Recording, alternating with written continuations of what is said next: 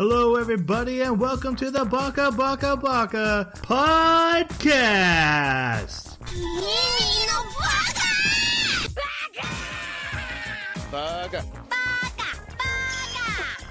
Baka. It's amazing how every time you open your mouth, you prove you're an idiot.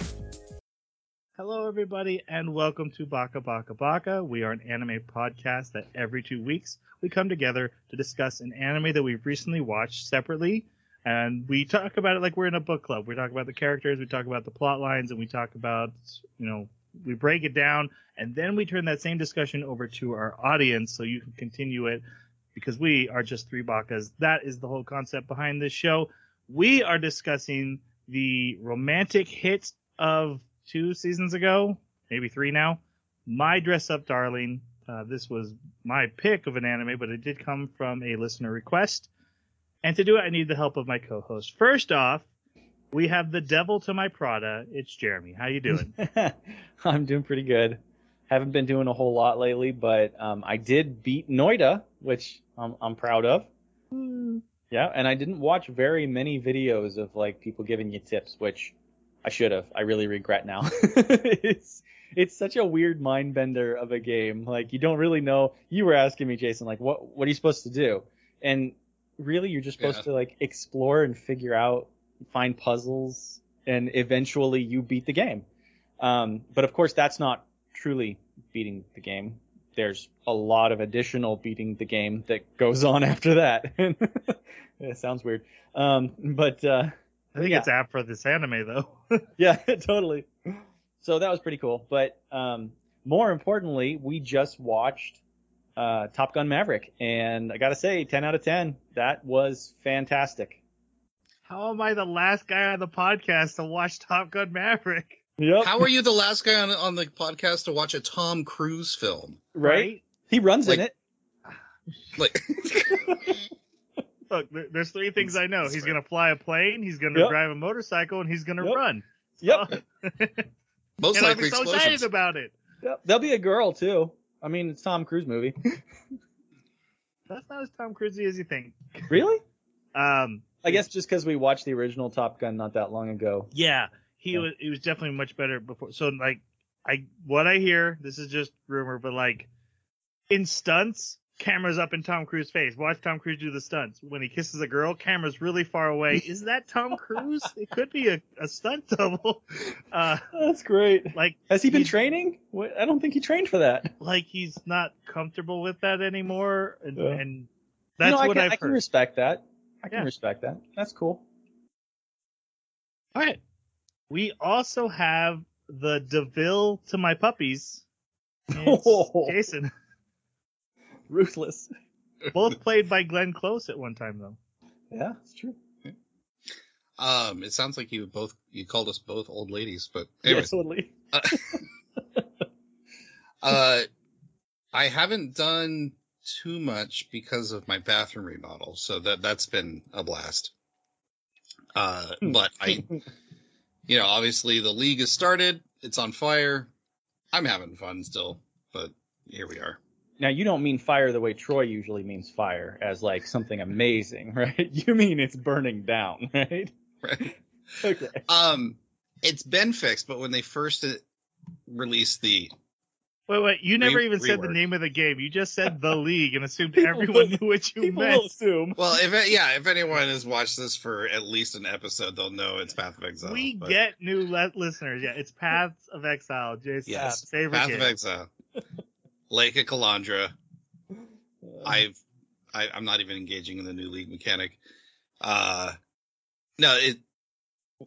it first released, it was like, I know you're used to killing a monster getting $10, but now you get $1. Okay, hold on.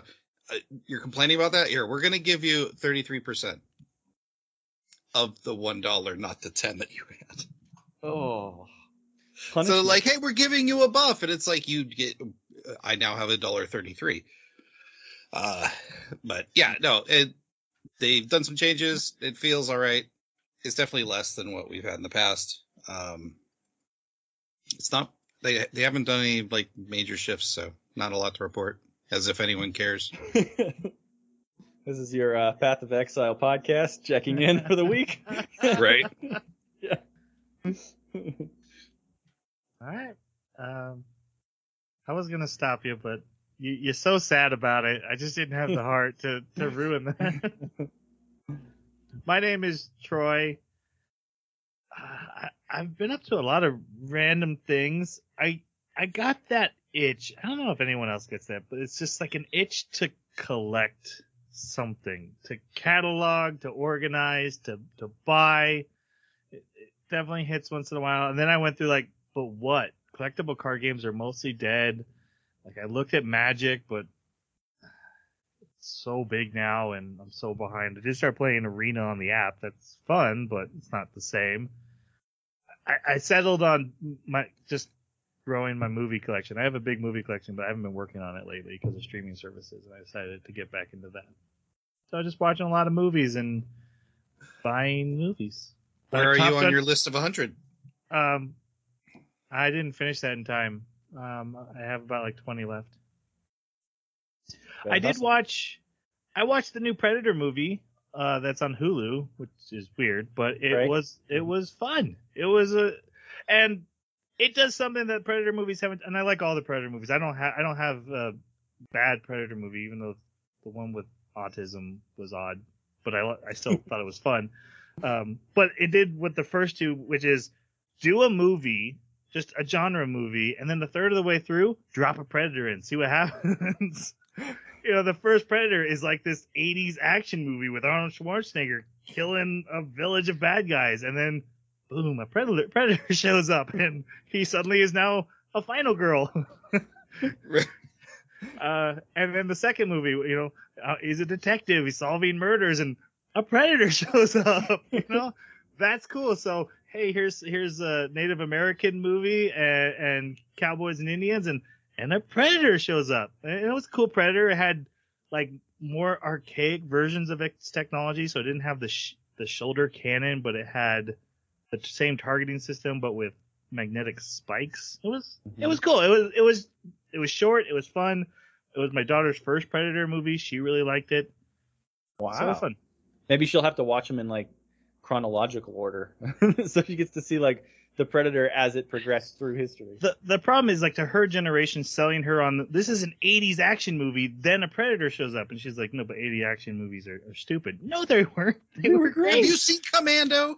Yeah. They don't. That's a hard sell to her generation. Yeah. Interesting. This is a little tiny spoiler for the movie, so skip ahead if you don't want to hear it. She at one point said, "Hey, that mandible, one of the mouth mandibles, is stupid." I'm like, "What?" And then in the movie, one of the characters rips off the Predator's mandible and shoves it into his neck, and she's like, "See?" I'm like, I guess you're right. What do I know about Predator movies? I've only watched all of them.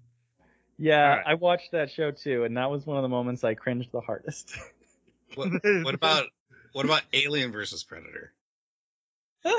It was interesting. I still find it fun. Like, Yeah. Oh, okay. I guess I don't take the Predator movies seriously. They're just fun. Hey, here's an alien with a code of honor that he won't kill children and Pregnant women. innocents. Yeah. If you're not armed, you're not a target. Mm-hmm. Yeah. Predators was even interesting, even though it was pretty meh. That was the one with the autistic kid, right? And the Predators are like, How Or dare is you that- say that about Gary Busey? that was Predator 2. Oh, those two. Oh, my bad. I don't remember the kid. I just remember that there was a big Predator and a small Predator. Is that the right one? I think that was it. Okay. And there's one where they get taken to an alien planet, like a game preserve, and they're released and the predators are hunting them. That was a fun one. Adrian Brody. Anyway, let's look. I don't We're know just if I've trying. seen that one. We're trying to talk about like manly stuff before we go talk about dressing up and darlings. Yeah, well, there's got to be something in this episode that, you know, all of us can really groove with. Yeah. Yeah. So let's go talk about our anime, which we should mention is outside of our wheelhouse. But if you pay attention to this anime, that's a good thing. All right. So My Dress Up Darling, our non-spoiler review. Jeremy, why don't you start us off? What's your non-spoiler review of it? So it's surprisingly good. This is, like you said, it's way out of my wheelhouse. This is definitely not something I would ever pick up to watch on my own. Even though I was saying last week, like, I'm hearing so much praise that I'm curious, that still wouldn't be enough to make me pick this up and watch it. It was interesting, though. I thought the dialogue was well written, and I thought that the characters were believable. And I know that's going to be fun to hash out because we don't all agree about that. But the relationship was interesting. There was enough spontaneity and silliness coming out of the female lead that, kept me interested. I think without that, I would have been absolutely bored to tears. Like, if she hadn't been such an extreme character, it would have been much harder for me to watch this. But yeah, overall, if you like romance, you like slice of life, with a hint of comedy, like, I think you'll love it. Jason, how about you? I'm very mixed. It, again, out of the wheelhouse, but I didn't particularly like the characters, but I had a stupid grin on my face nearly every episode. So it's definitely a feel-good bubblegum, like, take you through the motions of a teen romance. And I think that's the problem, is that teen romance just makes me gag me with a spoon. But I mean, I can't hate on it too much because the writing was decent. I just didn't like the characters too much. From an objective point of view, this is a very well done anime. It is beautiful. I think the characters. The animation's wonderful, yes. Animations are wonderful. Yeah. There's some jiggles and some physics that are just a lot of attention paid to. I enjoyed the character. I think the characters carry this almost completely on their own. The two main characters I found layered and interesting, and I'm in the realistic camp. There is a part of me, as a closer to 40 than I would like to be, who's watching a teen romance and being like, ugh, get on with it. This isn't the part that interests me anymore about romance. And I've said before, I like the after, the relationship has started, how do we develop, how do we go from friends to a working relationship? But there's definitely an audience of teenagers who are getting to that part where they're yearning for love or just falling in love. They're definitely going to relate to this. I think that works best for them. That part doesn't connect with me. But I was there once. I was 17 years old, and I fell in love and married her, and I've been married to this day. So I remember that, and those memories are fond. I just, like I said, it's everything else that's more interesting to me. So that it has that against it. So what I'm saying is, while I'm usually the romance guy, this is even a little bit beyond me, but this is a good anime. Okay. What do you guys think of the OP and the ED? OP is wonderful. The song's lighthearted. The animation, I'll have to say, beyond the jiggle physics, the animation throughout this entire anime is just top notch. Like, they did not spare any expense when it comes to just about every episode. And the ED was just fine. Yeah, I'm pretty much in the same boat. I was rewatching the OP on YouTube just before we started recording, and I happened to click on a 4K version, 60 frames per second. That was the weirdest experience. Like, everybody looked like they were cut out of the background. It was super, super weird. Blasphemous. Yep. It's a bad way to watch anime. Yeah. I really like both songs, but the OP song I felt really fit the anime well. Visuals again were really good. Nothing new there. I was disappointed that all the outfits showed up in the OP. Plus some, weren't there? Because there were some I didn't recognize. Yeah, that's true. There was. Oh no, because it's the other characters. Oh. All the characters. I didn't realize that. Everything that was worked on was there, and especially some that were like kind of shocking that I would have liked to have been revealed alone in the story, and actually, yeah. So that was a bummer.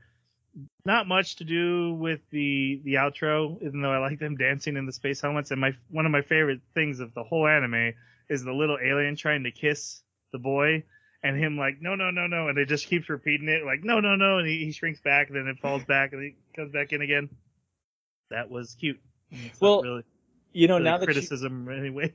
Yeah, now that you mention that, actually, I was looking at the synopsis for this show, and I happened to wind up looking at the synopsis for like the written version. I don't know if it's manga or light novel, but whatever that is written, and it calls her an alien, a sexy alien, repeatedly. So that obviously like that's who that is, but I never clicked with me. Like I never thought that she was that foreign to him, but apparently, yeah, it's intended to be so completely different from such completely different worlds that, you know, she might as well be a space alien. That was funny. All right. Before we go on to spoiler sections, our next anime is going to be Dawn of the Witch. This is Jason's pick. It is a fantasy, purely fantasy, and it's not isekai, and it doesn't have a name that requires, you know, me to write for 5 minutes whenever every episode on my notes. So I'm looking forward to it. The little wins. All right, so yeah, Dawn of the Witch is next. And before we really go to spoiler sections, I just want to ask, dub or sub? Because I did dub. Sub. Both Wait, are sub. Dub. Okay, you did dub. Sub. All right. Let's go on to spoiler section. So if you have not seen My Dress Up Darling, and if we have convinced you to go watch it, it is a good time to pause the podcast, give it a thumbs up, 5-star rating, just for helping you find a new anime to watch. Why not? You know? No, but yeah, we don't want to spoil anything for anyone, so there will be spoilers after this point. Thank you. My Dress Up Darling takes place in a world very similar to ours. No, it's the regular world. Yeah, it's Japan. It's Japan. He's isekai'd into Japan. You know, I say that like whenever we do like a weird sci-fi anime, I'll start with like, this is a world like this, and I realize I never say that for the regular stories, and maybe people just assume, okay, was this an alien planet? No, this is a regular world. And we meet our main character as a young boy, being shown by his grandfather what are called Hina dolls. Do you guys know anything about Hina dolls? Because I didn't before this anime. Mm-mm. I've seen them, but I knew of their existence, but I know nothing of past that. They're basically really expensive dolls that you put in your home for good luck for your daughters, I believe, when I looked up. I was just looking up to see, like, is it really that weird? Because the main thing is that, like, hey, the main character is like Hina dolls. I was like, is it really that weird? And actually, they're still pretty popular to this day. They are pretty expensive, or they can be. So it didn't seem like it'd be that culturally weird for someone to enjoy making them. But here we are in the anime. I think it was just a kid being a kid and blurting out their opinion as if it's objective. We need to talk about the character, but we also need to talk about this scene because it does frame so much. But let's start with our main character, Wakana Gojo. What are your guys' thoughts on Gojo? I saw this scene and I was wondering, are we watching a romance or is he going to be a serial killer? Like, this is weird. So traumatizing. No, that's it's. I guess I can kind of understand the obsession with something that you enjoy so thoroughly that you're willing to sacrifice. Yeah. No, seriously, it's like you're willing to sacrifice all your other entertainment or like things you should probably be working on, but you don't. You sacrifice all that time to spend in this one obsession of yours. But I don't. But as far as like getting to high school and not done literally anything else for his entire childhood was a bit beyond stretch for me as far as like a character. And that's why I'm like, okay, he spent all this time in his room and with his grandpa building these dolls. Are there dead cats in the backyard too? Like, what's, and so it's like, that's part of where I have an issue with where the story goes from here, is that we've got this weird kid that is so socially inept that he can't even stand up to literally anyone. And he does definitely break out of his shell more throughout, but then like we find out that, oh, I've never been to the beach. What do you mean you've never been to the beach? Are you kidding me? Like, it's within walking distance. right. Like, and yeah, so I don't know. The setup for kid knows nothing but Gojo dolls and food. It ends up in this situation was a little odd, to say the least. The character himself, he was all right.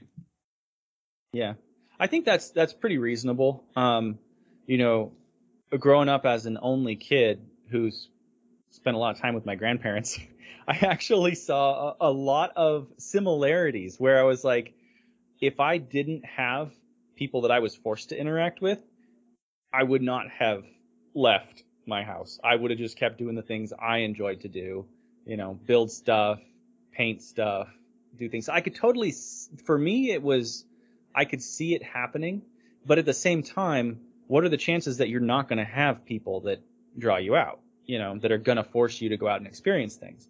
And so that's where I think it's reasonable, because what you're saying, because, you know, I find it very hard to believe that he didn't even encounter one person in school since that little girl traumatized him so badly, and his parents died, which was also traumatizing. But he didn't even encounter one person at school during all those years that, you know, befriended him or he befriended and drew him out of his shell. That's a little hard to believe, especially because of how nice he is. He's genuinely so kind, puts himself out for everybody, and that's going to create opportunities. You know, you put yourself out for somebody, eventually somebody's going to notice that, and they're going to want to spend time with you. So I do agree in that way, but I actually, you know, I thought his character was interesting in the sense that he had to overcome those issues, and so I was okay with them creating them, because it was interesting to see him forced out of his shell. It gave the lead female protagonist, gave Marine an opportunity to really shine. In basically to give her a good light for the kind of personality she has, because it's not necessarily the kind of personality that gets put in the best light usually. So yeah, I enjoyed his character. Yeah, when the first couple episodes, being completely honest, I was 100% in Jason's boat. And in fact, the idea of a character, of a human being, only have one singular interest their entire life offended me. and maybe it's just me, because I'm all, like, everything interests me. Ooh, football. Ooh, this. Comics, Board anime, games. Board games. Yeah, I have so many interests. It's almost overwhelming. I know my wife's like, you know, maybe only like one or two things. No, I love them all. Yeah. So I was almost offended by it. But what really got me was how easily he picked up other interests. Like, he didn't watch anime and go like, oh yeah, that's not really my jam, but I could see why you liked it. Because he was very understanding of other people's interests. But he'd watch an anime and he'd be into it and he'd cry at it. And I was like, you never even tried an anime just to see, because he mentions in the first episode, like, I don't share any interest with anyone, as they're talking about video games and anime. But he quickly jumps right into these things and likes them as soon as someone asks him to, or it's part of what he needs to do for the cosplay. So I was bugged by it. However, when we get to later episodes, actually it was the beach episode where I realized this is not a flaw, it's a feature. This was how they were exploring the theme of, because they talk a lot about passions and your interests, but it's also experiencing the world, experiencing others' interests, trying new things, informs back to your interests and makes them stronger and better. And that's true. And I'm going to tie it back into this podcast. By watching this anime, we will be better anime reviewers tomorrow because we've seen complex characters in different relationships. So next time we watch an anime with giant robots battling each other, but there's a romance in it, we have this in our brain, either as a I didn't like that or I did like that. This has informed us even though it's outside our wheelhouse. So I actually did come to like Gojo, and he's a good introvert. I just wish they had shown a little more of the introvert when they never really show him exhausted from dealing with people. Yeah. And Yeah. that is as an introvert, that is a big part of my life. But like I said, I'm an introvert. My wife's an extrovert. I saw a lot of similarities with the relationship that was building here. But I can tell you, when I'm in the social frame, with the exception of my wife, even this podcast, I get tired from it and I need rest and recuperation. And I never really got that from him. I wish they had shown that. All right. Now let's talk about the scene. So our first scene is him being shown the dolls and he loves them. They're beautiful. This is where his passion of obsession begins. And the next scene we see is a little girl seeing him holding a Hina doll and declaring him weird and creepy for liking dolls. You're a boy, you can't like dolls. Uh-huh. And she calls him creepy and she runs out. And apparently this one moment of bullying has scarred him so bad he has never made another friend or never done another thing ever. It didn't stop him from obsessing over Hina dolls. It just made him cut off all social contact. Yeah. I think it must have come right on the tail of his parents dying. And so, like, he was already mentally and emotionally exhausted. And this just broke him, I guess. I mean, it's a little dramatic, but like you said, it seems like it's a feature, not a flaw. So this is an exaggeration. Yeah. And as close as they could get to justifying it, maybe. Yes. But I mean, that's like Troy makes fun of me for playing Path of Exile, and then I cut everyone off. Jeremy never hears from me again. That's right. Well, it Right. had to be back when you were a little kid. Right. More But impressionable. again, the anime is saying he's wrong for this. It's not saying this is good. It's saying he actually limited his life and even his experience with Hina dolls because of this choice. Right. I'm just the setup's so outlandish. It's hard to connect with, I guess. Yeah, it's wrong and hard to believe. Just playing devil's advocate, even though I completely agreed with everything you just said. Do you think it could be a Japanese culture thing? Do you think maybe in their culture it's easier to become a little more single-minded obsession because That's why I didn't their say work it's ethic not. being a little more driven? Sorry. No. That's why I refrain from saying, "Oh, this is an impossibility," or "Nobody does." I don't know if there's someone out there that has had this, near exact experience and they've cut everyone off from their lives because of it. I'm just saying that I have not experienced this or seen anyone experience this in my lifetime, which, is limited, to say the least, because I only have so much of my personal experience. So that's what makes this hard to connect with as far as a character, because if you're bullied over something you love to do and you're going to choose that love to do over that person that bullied you, why would you cut off literally everyone else, or at least not try to make friends with other people that may understand or may not understand, or they just don't know? Like, you go to school, you're going to eat with other people, maybe. Like, I don't know. It was hard. Well, we got an interesting exposition of his inner dialogue quite a bit in the first episode, and this guy comes with baggage. Like, they emphasize so much that when he comes to any possibility of a relationship, he's already closed the doors and said no. So, I agree with you, but I think they're seeing all these things, and reasonably so, but they're trying to find ways to force the character into this situation and to justify it. And, I don't know, maybe it's Gunpla Hina dolls, first thing that comes to my mind. But yeah, I don't know what they could have done to make it more believable that he was such an introvert with absolutely no friends. Maybe he's from out of town. That could have been more successful at making it believable for people like you and well, the three of us that are finding it difficult to Right. Yeah, I can see that. Like, hey, in the last town, I actually had like 2 other friends who Mhm. were their grandparents also did Hina dolls, so we grew up together doing the Hina dolls Yeah. together. And I never felt the need to branch out of that because we had the shared interest. Now I'm in a new town, and I'm the only Hina doll guy there is, and Yeah. I have no idea what the rest of these people are talking about. Yeah. That would actually be probably a better setup for it. Well, just in a realistic sense. Mm-hmm. Now we're on to when he's a teenager. He's a first year high schooler, so he should be about 15. You called it. Yep, I looked up the ages for all these guys, and yeah, he's 15. Yeah. Right under the age of consent for Japan, right? Age 16 Under? I thought it was younger than that. in Japan. Look, it's under Yeah. the age of I feel creepy sometimes watching this. Yes. Yeah. Exactly. However, I will say a lot of the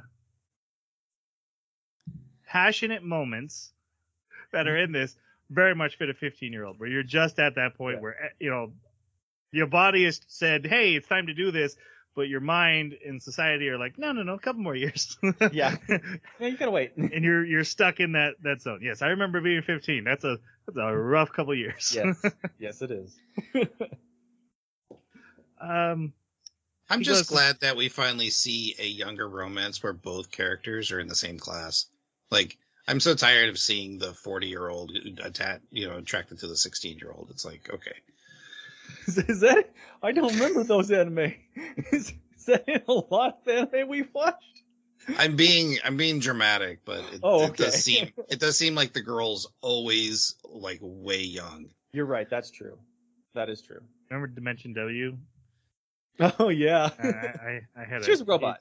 She was a fresh off the press robot. She was a robot. That's She looked 13 to me. But... Raftalia. She's definitely Yeah, that's- right. Oh, that's a good point. Okay. She leveled. It's fine. Yeah. In high school, in some high school scenes, we see some inner dialogue, like Jeremy mentioned, of him, like watching people talk about anime and him just being like, I don't share any interest with these people. I don't have anyone to talk to. I'm very much alone. And then a girl comes crashing into his desk. Mm-hmm. Do we ever find out why she was backflipping across the classroom? Nope. It looked like she was pushed, but Yeah. She may have been running and tripped or something too. Like, who knows with her? But she's full on backwards and bangs Yeah. her head on his desk. This is how we meet Marine Kitagawa, our dress up darling. So what do we think of Marine? she was fine. Boo. Come on, man. Just so you know, if you can't handle that boo, you're not ready for the comment section, man.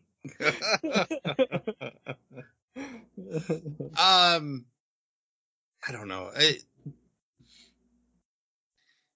She was a high school girl, and she has something that she really likes to do, and she found someone that can assist her with it, and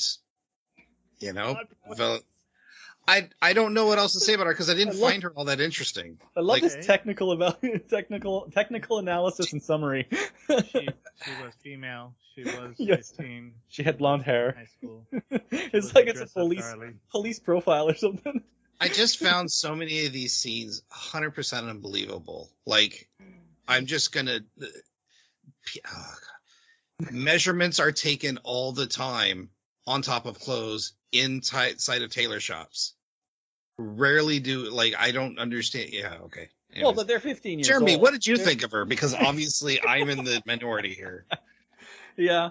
I actually really loved this character, and it's funny because it's a personality that I ordinarily would try to avoid in real life. Yes. Because I would see them as dangerous, unpredictable, and like they're going to bring a huge unpredictability factor to my life that I don't want. But as a character, observing, she was funny, she was entertaining, and there was more to her than just the carefree silliness.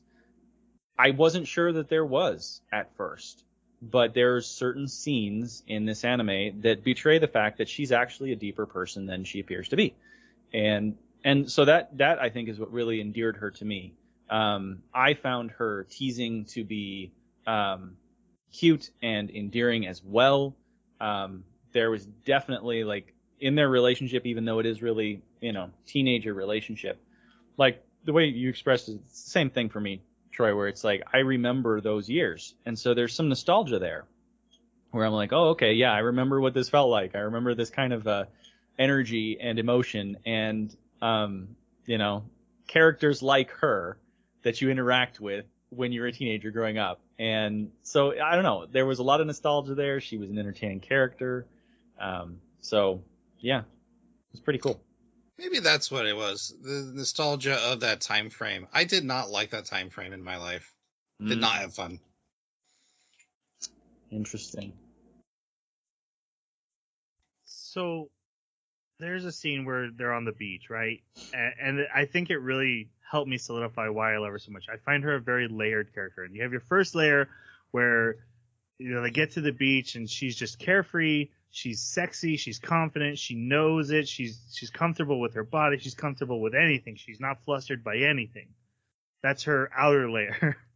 Then they go and they play in the water, and she goes back to get to the beach. She looks at him and she's thinking about how much she loves him, right? Mm-hmm. And she's giddy and she turns into this little sugar puppy, almost an airhead. Like, oh, I love so much, I just want to die. I hate it when anyone says I love something so much I just want to die. Right. And it grinded my gears every time she said it. But she's more than that, because then right after that, she like really sees him, and she becomes very introspective and almost mature in that moment.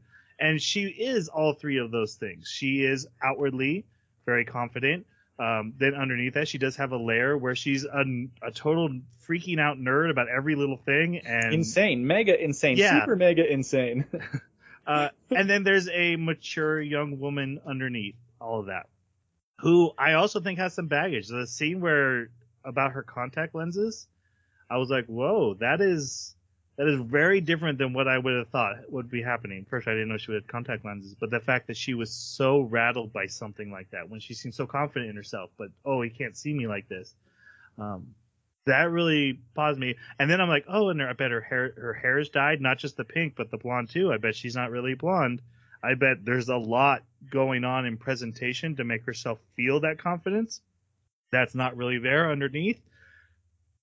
That kind of layering of a character, that kind of interesting take, I'm always going to be there for it. Whenever she said, I'm going to die, I was like, ah, but she was so much more than that. And that was what I appreciated about the anime, is it said, even someone who's acting kind of bimbo-y, airheadish could be more than that. Just like he's not just the one interest he has, which he had to learn. I thought she was a great character. I was actually really intrigued by how every time they talked about her appearance or about what she was insecure about, like, for instance, her contacts, but also later she mentions the double eyelid, which I didn't know that's what it was called. So that was interesting because I had to go look that up. And then also when you factor in those things with Tanya and I love watching all kinds of different videos on YouTube, and one of the videos there, one of the video series that all kinds that we really enjoyed for its not just like the shock value, but also like the awe value, is glow ups and glow downs, where people will take their makeup off, mostly women. They'll take their makeup off, and then you'll see like just what went into getting them to look the way they did with their full makeup on. And what was frequent for Asian girls was tape that was completely shaping their face, like pulling the jaws back, changing, like they show it a little bit in the eyes and stuff, and they talk about it in this, but the difference is unbelievable. Unbelievable. And granted, these are supposed to be extreme cases, but what I'm marveling at is how unbelievable the differences can be. Like, you can't even recognize the person before and after. And so it was really making me wonder, the more that we got to see that, she was insecure about certain things about her appearance. I was wondering if she already had tape, but she didn't, because she didn't know what it was. I was wondering how many other things that she had done to make herself look different, and what she really looked like, because in the show it describes her, even like in the summary, it describes her as like a sexy alien, right? But then she talks about herself, and I know this is just a girl thing where they all talk about themselves as not being attractive, even if they are. But I don't know. I just kind of wondered if she's just an average girl, but her personality is what knocks her up into the sexy zone. I think if she's modeling, she's probably Yeah, you're probably right. actually physically really attractive. Well, but they do the makeup there. No, I'm just kidding. Yeah, I do, but I really do think there's some baggage there that we didn't explore, especially like with the dad. It's always gone. Her mom's dead. Her dad's always gone. She basically lives alone. Lives on a steady diet of junk food. Yeah. There's some little red flags there that make me think that there's even more going underneath the surface that we didn't get to explore. But yeah, I like how she's not, ashamed of Gojo, how she's not judgmental of anyone. I just found her a really, really well-developed, well-fleshed out character. Despite what some people say.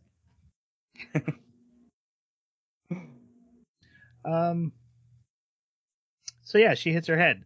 And when she gets up, she notices he has ink on his arm, which totally embarrasses him. They have some more interactions, like the scene where he has to clean the class because the other classmates ditch him. But then she shows up to do her part, and she's like, "Oh, where is everyone else?" He's like, "Oh, I said I'd cover it." She's like, "You can't let people use you like that." Jeremy, you had some thoughts on this scene, though. Yeah, I thought this was really interesting because shortly after this, where she's telling him to stand up for himself, she winds up asking for something of him. And I do want to point out that she would unhesitatingly accept a no. So it's not like she is demanding anything of him, but this kind of primes him to have the character development arc of learning to have confidence and stand up for himself and say no to people. And yet the very next thing that she does, he says yes to in kind of a pushover way. Which, I mean, what are you going to do? It's a pretty girl. You don't have a girlfriend. You don't have any friends whatsoever. Why wouldn't you say yes? Right? Disagree. Of course. The scene was actually, the scene you're talking about was pretty done well. So I think we can talk about it when we get to it. But yeah. I disagree with your assessment of the pushover. Well, want me to jump us to that scene then real quick in the recap? Sure. Yeah, sure. Okay. So we see that his sewing machine breaks at home, and so he uses the one in the school. And he's like, okay, no one will ever see me. No one ever comes in here. But she comes in there, and we reveal it's because she's trying to learn how to do cosplay and has been trying to sew her own outfit, and it's terrible. It looks nothing like the source material. And she's like, oh, my God, you sew. Will you help me do this cosplay? And he ends up agreeing. He agrees because he connects with her first. He connects with her because she compliments him on the Hina doll heads.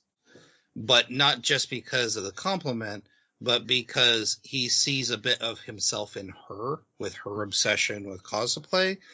But also from listening earlier that you shouldn't judge people based on their interests, that he feels a connection to her that he hasn't felt with anyone all school year.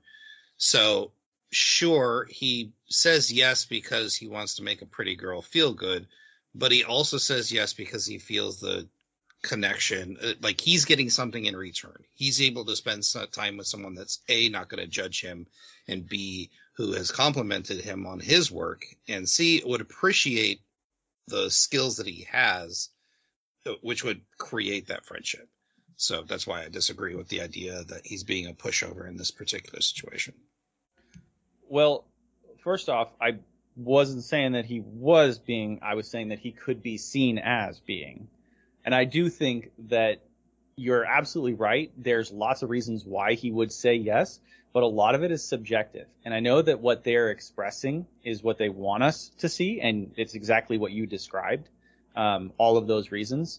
But at the same time, he has been without friends all these years, and nobody that we've seen has actually derided him for his interest. So, and we do see him since that. Yeah, right. Just since that thing.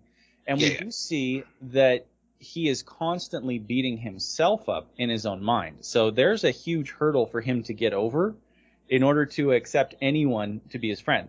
So I would say, if we're just talking subjectivity here and the impressions that we got from their interactions, I would say that my impression is that if a guy showed that much interest or said, you know, hey, want to make a suit for me or something, I would not think he would be as quick to say yes. That's my subjective opinion. But it's not something that I have an issue with so much as something that I thought was interesting, because he benefits from this. Like you said, he does get something out of this, but I don't think he went into it thinking he was going to get something out of it. Whereas she did. So I'm leaning towards Jason. Mm-hmm. And I think actually what you said, Jason, was really well said. And after what he said, what you mentioned about like if it was a guy, I do think he actually would be okay with it. I think if it was a guy and if a guy came in and complimented him on his Hina doll, I think he would have been like, yeah, I'll sell you something. You're not judging me for it. I'll help you with something. I don't care. And I think the subjectivity is a bit skewed out of this particular one because we do hear his internal monologue. If we didn't hear his internal monologue, I would agree with you that it's completely subjective in this particular situation. But, you know, that's again, my opinion. Yeah. Yeah, I still think that it's something where the benefit in the situation is definitely hers. She knows what she's getting when she's coming to it. She's coming to it with an expectation and a hope for fulfillment. Whereas he is not coming to this with any kind of a desire for fulfillment. He doesn't ever get paid. Right. Well, and that's where I think that the difference is like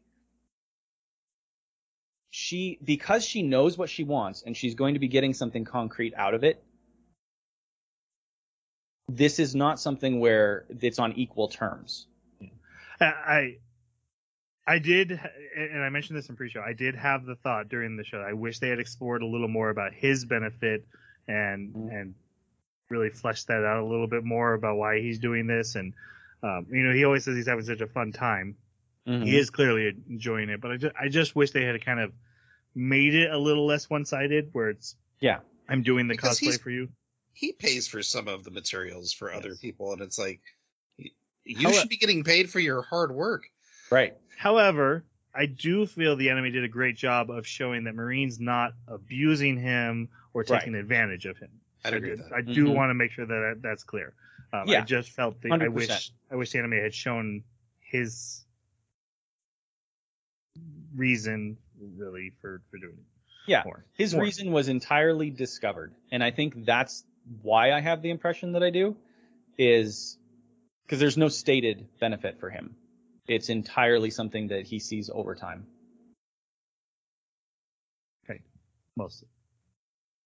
Well, all right, we should go. We should go. We're still on the first episode. This happens every time. So, well, you know, characters takes a long time. Our pacing's fine. Well, we only have like 2 main important characters. The other 2 barely are going to get noticed. So I have beef. So he's agreed to do this cosplay. So she talks about this character. This is like the first time we really see her geek out, and she starts explaining the plot, and it's an erotic game. This is a good time to point out this is nothing R-rated happens in the show, but there's a lot of implied R-rated things happening right off screen or yesterday. Heavily mature ideas, even though, you know, everything stays clean for the most part. But there's a ton of fan service. Just be aware. And to talk about some stuff, we might have to mention some words that we don't usually say, like condom or other stuff in that category. Let's just say. Just be aware of that for this podcast episode, like if your kid's listening in the background. Blame it on Marion. She's the perv. Yeah, she's not shy about this stuff. Nope. Anyway, yeah. So her favorite character is her favorite video game is an erotic game, and she pulls out a magazine for Beginner's Guide to Cosplay. They look up some of the ideas and stuff and kind of give him a place to start. And they agree that they're going to meet up on Monday again here in the sewing room and start going over measurements. Start getting measurements. That'll be first. And then that night he's like, wait, I'm going to have to measure a female woman and all that means. Then she shows up at his house the next day, not waiting till Monday. She's like, let's just do this. Brings him a cake, though. That I felt the anime very heavily showed that she's not taking advantage. I love that. And then she comes up to she goes straight into his house. Like, he's looking at the cake. She's into the house. She's going straight to his room. And you got to understand, Gojo is so naive about this stuff. Just the idea of a girl in his room is almost sensory overload for him. And in fact, at one point, she sits on his folded up mattress, and he can't handle it. He literally has a breakdown of like, I'm begging you to get off my mattress. Mm-hmm. So my question is that this irritated anyways, this culturally seems to be something that we see in anime, like indirect kiss through eating food, sitting on someone else's bed, being in someone else's bedroom. Where did he learn all these cultural cues if he's never watched television or movies or made friends or been involved in his own culture in any other way besides seeing adults? I don't understand why he has such hesitation about this. You're saying he should be so naive that he doesn't even get why a girl sitting on his mattress is a big deal. Would be a problem. Unless you're immersed in the culture, why would that be a problem? Unless his grandpa beat it into him that this is the way boys are supposed to act. Well, I think how we use the word beat for the rest of the episode, please. Especially if there's like a tissue box in the background. Hey, the anime does that multiple times. Multiple times. Yeah. Yes. I was going to say that sounds like a discussion of nature versus nurture. Like, have you ever heard of the winter finch and the summer finch study? No. So they took a summer finch and a winter finch, and they hatched them in captivity, and then they tested them with puzzles. And the winter finch was consistently able to do all these puzzles that the summer finch was not able to do. And none of that was through training. That was all through just hereditary knowledge of how to like get seeds out of snow and things like that. So the question becomes, is there a hereditary uncomfortableness in the Japanese genome that makes the boys behave like this? That's the oddest question I think you've ever asked on this anime. Yeah, what a nerd, right? I'm only partially serious here. That is my take on Gojo's view of culture is that it's just very old world. Even it's shown through the cooking, right? Marine's cooking is all deep fried, throw it all in a pan. This sounds good to me, and because she doesn't know any better. Whereas Gojo cooks everything his grandfather has taught him to cook. It's very old world food, and he even eats some of Marine's. Is like, oh, that's actually a good idea. I never would have thought of that. Of course, he mistakes the dish for a totally different dish, but yeah. I think that might have something to do with it. So I think he might be aware of social norms from the point of view of an elderly person whose idea of social norms are about 40 years, 50 years back. Maybe he watches movies, but not anime. Maybe he gets some of his cultural cues from those. I don't know. Maybe. I mean, he has a laptop in his room. Yeah, so he does know how to use the internet. Right, so that's all. Anime can't be the only place where you see this kind of a behavior or reaction. No, that's not my point. My point was that we're supposed to believe that this kid has had zero friendship contact with other human beings besides school, which he makes no friends, and he hasn't seen any media, or at least he says he had. That's not true. Well, he hasn't seen the horror movies. He hasn't seen anime. He hasn't seen all sorts of other things that people bring up. Like, he's so unfamiliar with this stuff. He's so unfamiliar with culture, he doesn't even have regular clothes. That's not true. He's very familiar with Japanese traditional clothing and cooking. Everything traditional. Okay.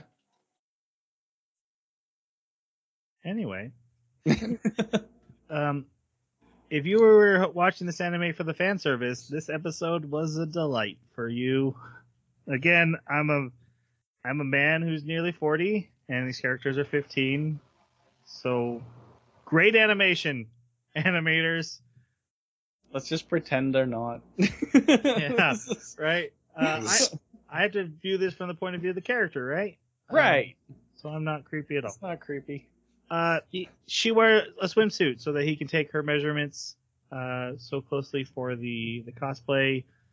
There's hijinks that ensue about bust size, and she wants to measure her bust point, and he's like, no way I can know where your nipples are. Right. I did love how she's like, where could they be? That was funny. I did sometimes feel like she might be just a little too oblivious to how sexually confident she is. Like, she's like literally like, I'll flash you my panties, and like, what? Wait, why are you embarrassed at all? I mean, you gotta be aware, if you flash anyone your panties, they're probably gonna be embarrassed. Especially like it's the new friendship, not like. Yeah.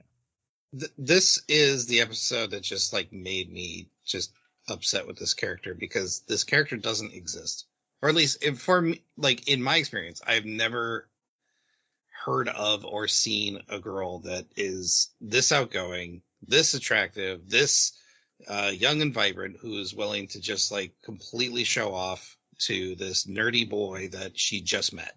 Like, I don't know. It just seems like really far-fetched, this whole situation. Yeah, the only thing that I could justify was, and I don't think this is enough to justify it, but it's the closest thing I could come to, was because she is a model.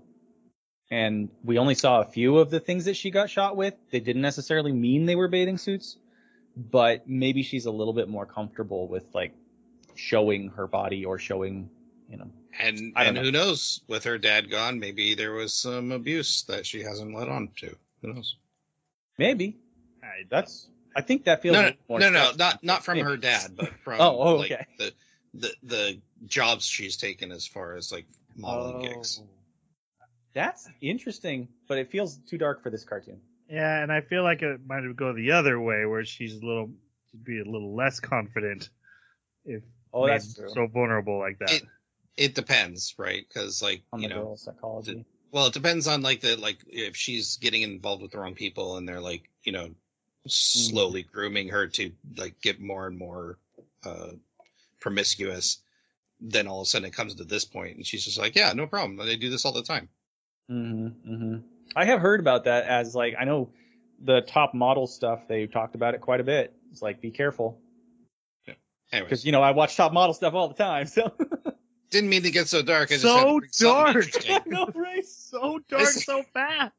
Well, this is a feel-good movie anime. I can't stand this character. Like, we grab the feel-good anime and we pull it into our wheelhouse. No, sully it.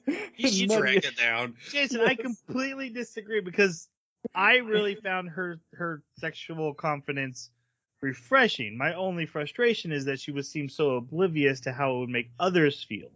Like, she seemed completely shocked when he's flustered whenever she'd do something. But she clearly was doing stuff flirty on purpose, like offering to show him sexier underwear. But then when he gets flustered, being like, what's the big deal? Like, no, you knew what the big deal was. That's why you made the joke in the first place. Which I don't mind that she's confident enough to make the joke. My issue was that she's not understanding how it's landing. Tanya would actually be in your boat, because she was watching bits and pieces, and this was one of the spots where she said, I don't like her. And I said, why? And she says, because she knows what she's doing and she's deliberately teasing him, and that's mean. And I was like, that's an interesting take. Yeah. As a 15-year-old boy, I think I would be like, tease me more? But but I totally get it. Like, if you're talking about a mature relationship, you definitely don't want that kind of behavior. Especially later, though, it's definitely flirting, right? She wants him to be interested, and so she's definitely showing stuff off.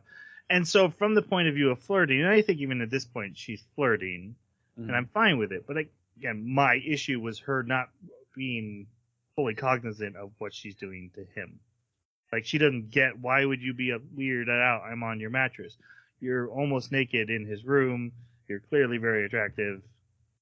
And We should point out, this scene ends with him doing her in scene. It seems to indicate there might have been some like touching, and she gets heavily flustered as well. And I did enjoy that. I did enjoy that there is a line where she suddenly loses her confidence and things go. Yeah, she gets flustered as well. So she's not like completely super sexually confident for a 15-year-old. She's just very confident in her body, but as soon as it becomes actually sexual, she's a 15-year-old girl as well. A 15-year-old teenager who is dealing with hormones. I thought it was more hard to believe that Gojo was not uncomfortable. Did not notice, right? Yeah. Didn't notice anything. I hated the scene. I didn't hate it. I thought no, that's not true. I have problems with the show up to this point so far. She also, before she leaves, she gives Gojo the video games for reference material. And the episode ends with Grandpa walking in on him watching the game, which he's doing completely professionally, like paying attention completely to the clothes.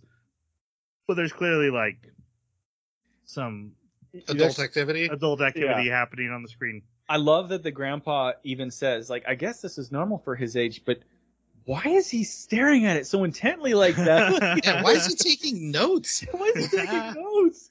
Look, sometimes you gotta take notes, though. That's not weird. Not weird at all. All right. Next episode. Oh, yeah, so speaking of the tissue box, the next episode is him having an erotic dream of Marine acting out like she's in the game to him. And we just see a box of tissues in the corner. Yes. You know what? I appreciated that. I have seen a ton of anime with horny boys who are always going after panties or whatever. I don't see many where it shows that a boy reaches a point where he... I shouldn't say... I mean, boy yeah, where you go with that, Troy? 15-year-old boy got a 15-year-old boy. 15-year-old boy got... Thank you. I felt weird calling a boy, too, at the same time. This is a landmine of an anime for us. Why are we doing this again? Yeah, I thought it was refreshingly honest. Yes, thank you. That's what I wanted to get across. Yes. Jeremy to the rescue. Yeah. So, the next day at school, he's very awkward around her. He feels post-clarity. And we're back. Nicely done. He also, like, she comes up to him in the hall and she's talking to him, and her friends start talking to him, and then they leave. And then the others, like, students around her start gossiping about them. Like, is that schlub her boyfriend? And he gets really embarrassed, and he gets really down on himself. Quick note about the friends. I love that there was never any drama with the friends. No, you're stealing my friend away. No, oh, you spent too much time with your boyfriend. No teasing her because she's hanging out with this guy. It's indicated. It's indicated she still spends time with her friends, and she spends a lot of time with Gojo, and at never point is that an issue for anyone. I don't know if that happens in the future, but I really enjoyed it for these episodes of the anime. I figured they weren't going to get a lot of time because they all looked a bit more washed out, like their hair colors and stuff. Her best friend looked like a character design. The little Lolita goth character. Yeah. But the other two, I was like, man, that's background colors right there. Your background.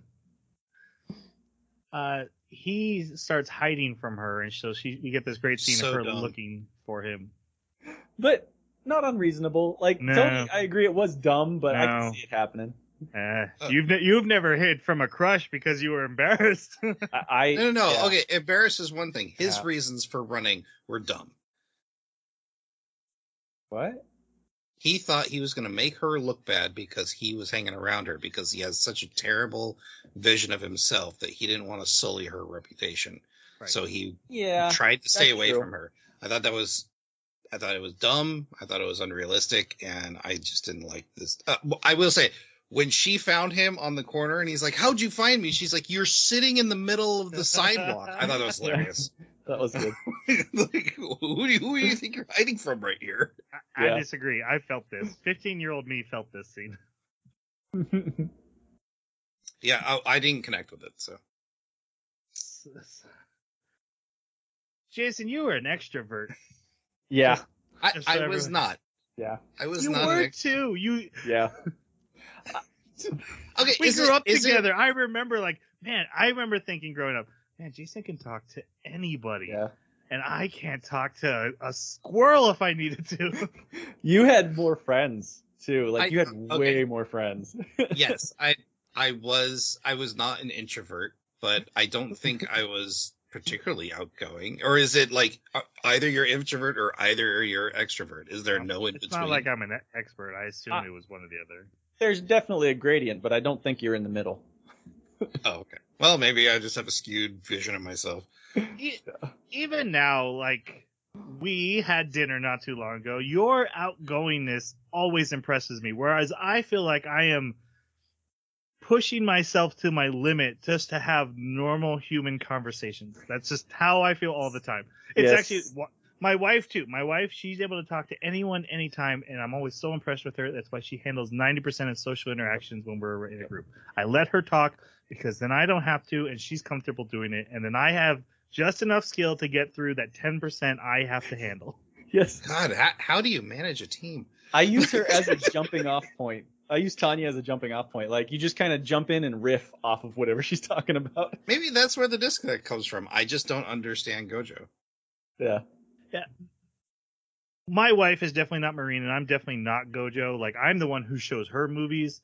But there is a lot about the extrovert-introvert relationship that I, especially at the beginning, specifically having low self-esteem and not believing that there's any way this girl could like you, and her being like, it's so freaking obvious, what are you doing?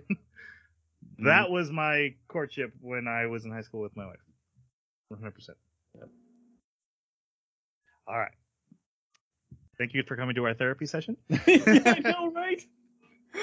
Way more than anyone wants to know about us. Okay, so let me back up just a little bit. I want to make this point. If he was running away the whole time because he was embarrassed, or he felt bad about himself, or he didn't,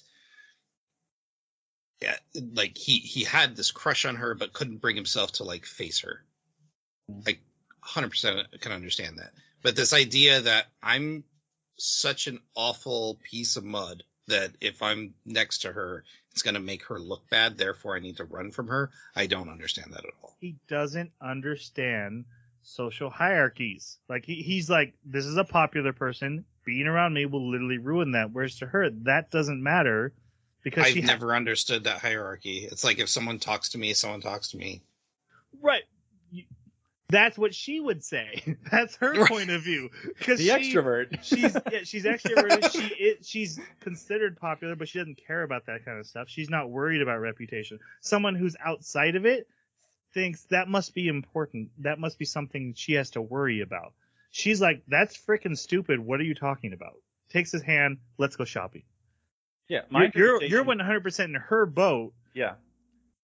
And I can't stand her. My interpretation of it was that it's ripping off the Band-Aid early. Like, if this is going to mess up the hierarchy, she's going to just disappear anyways. She's going to leave anyways. So just say goodbye now so that you're in control of the loss and you don't have to deal with that pain at an unexpected time. That was how I interpreted it, because that's, yeah, okay. That seems logical. The only thing, there's one scene where she goes, I can't be in love with something seamstress or cute seamstress, where she acknowledges that he's a little bit different, weird, and that this isn't exactly a socially norm relationship she's getting into. Other than that, it doesn't seem like she gives a crap whatsoever about any of that. Mm-hmm. And even when she says that, she's saying it with excitement too. She's almost like, "Oh my god!" She's trying to deny her own feelings, right? Gleefully. We get a shopping montage. Man, he says this heavy fabric will work perfect, and I'm like, "Oh, that's gonna be hot." That's the only thing I thought. I'm a nerd. They go wig shopping. She's also off, she's like, I'm paying for all of this. I work jobs to do this cosplay. I've been saving up to do cosplay. I'm paying. And he does buy stuff once in a while, but for the most part, she considers this her financial responsibility. I like that again. Mm-hmm. He does carry most of the bags, though. She better be paying for it. Yeah. That was my thought. But that's not his thought. His thought is, I should be splitting the cost. This is our endeavor. But See, this I is agree. where I agree, Jason. this is one of the reasons why I looked at it as like his mindset sure seems like that of a pushover. Like he's just going to take the entire burden on himself. That I can see. Yeah. They do the wig shop. We see that he is highly observant, and she is not, because she's like black wig. He's like slightly purple wig because you want it to match the shininess. And she's like, oh, cool. I loved the notes he takes every time that he diagrams out an outfit. So good. I paused and started reading them on the first one. It's really cool. Imagine if he was in the Mech Warrior. Yes, that's exactly what I was thinking. Tanya came over and she's like, that looks like one of your papers. And I'm like, yeah, no.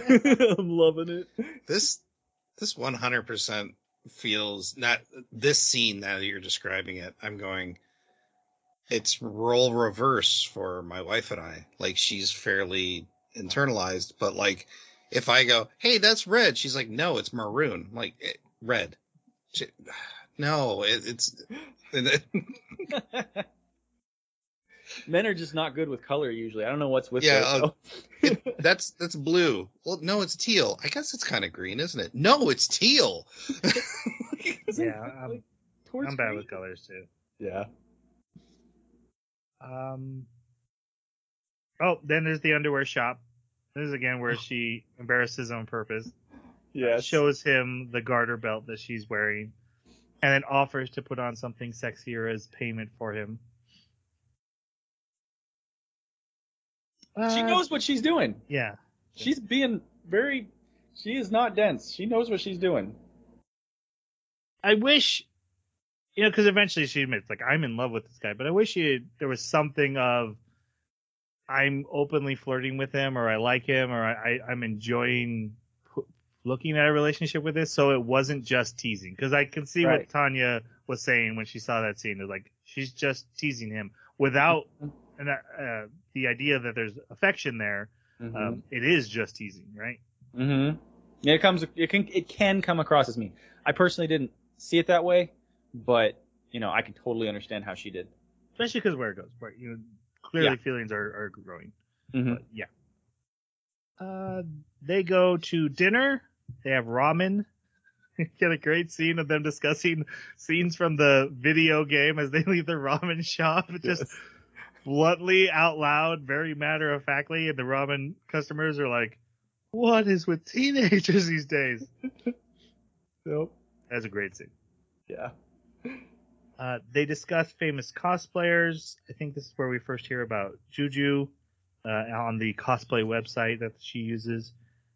And Gojo has this monologue about the first time he saw a Hina doll and what beauty means to him. So he doesn't use the word beautiful unless he really means it. And I know that Gojo means it 100% authentically. And it's great. You hear that line, you're like, this is going to come back in the anime. It's going to pay off. It's great. Also, what a great line, guys. What a setup, man. If he was trying to make a move, that was a good move. Yeah, you're right. For wooing? Yeah. Yeah. Yep. I only say it if I really mean it. Oh, man. And you're just saving that up. I mean, fair enough. The line's good. Where it came from, I don't understand. I guess maybe just because I'm not in that culture, but it's plastic and wood and hair. It's not a person. No. We're about to get into what is art. I can hear it. Like the train coming. I don't want to know what is art. Hey, if everything's art, nothing's. That's true. The next it'll be a toilet. But this Hina doll scares me, and I gotta say that just because, like, I was showing Tanya the dimensions of it from the side and how big the forehead is on it, and it's a very unusual. It's almost like the same thing you get when you have those Russian dolls that I can never remember the names of that are stacked inside of each other, right? It's a really unusual form to some of these older traditional forms of art that kind of creeps me out. So I don't understand how it's beautiful, even though I get that like you're saying art, whatever. But man, it terrifies me. Also, one of my top 3 fears of all time is creepy dolls. So I hear you. I hear you. Yeah. Creepy dolls that move on their own, ghost girls, and toilet ghosts. Yes. The audience is really getting to know us this episode. Yeah, I know. Okay. At the end of this, there's a cosplay event in 2 weeks. Marine just kind of casually mentions that, and he realizes, holy crap, I have so much work to do to get this done in 2 weeks. So the next episode is about him trying to deal with his time frame. His grandfather gets hurt and goes to stay with his cousin. Why does he get hurt? Oh God, that was great. He falls down because he sees him with the garter, right? Yeah, and he's like, "Is that The Kate's pantyhose. garter?" Like, Yeah. what are those? Why does he It have? shocks him so much that he falls and the stair hits his back. Yep. So yeah, Grandpa goes to the hospital. He's staying with a cousin, so he's having to constantly visit his grandfather. Marine mentions, "Hey, yeah, finals are coming, or midterms. Midterms are coming up, so there's a ton of studying to do." I thought this was him going to the arc where he's like, "I took too much. I said yes too many times, and now I can't complete what I agreed to complete. I have to say no." But that's not what it wound up being. No, not at all. But he does end up beating himself up for always have saying to quit saying So he's beating himself again. Oh, not this I said anime, man. I said beat up, not beat Oh, up. that's true. There's an episode where he does both. That's true. For adults. All right. Also, there's a tour that's coming to the doll factory, or their home where they make the dolls. Yeah. Basically, he gets because he says yes. I mean, it. but they need the kinda- money. Again, yeah. Sure, but you kind of like glossed over this arc. Like, this is what we're talking about, was taking on stuff. Like, he had the opportunity to say no here, because it wasn't marked off on the calendar, but he has so much to do, and because he can't say no, he ends up taking on this extra burden during this super busy time frame. You're right. Sorry. Pushover. Troy's apologized. He ends up scolding himself mentally so that because he's not able to get stuff done, and then he thinks about his grandfather's work ethic and he gets it done, which I don't think, like you guys said, was the lesson to take away from this, but he does. Right. And then he shows it to Marine, and she's like, wow. And he's like, yeah, so we can do the cosplay event tomorrow. And she's like, wait, what? No, that was just, there's a ton of cosplay events. That was just the next one. You didn't have to get this done. We could have done whatever one was ready when this was done. Realizes this misunderstanding is her fault.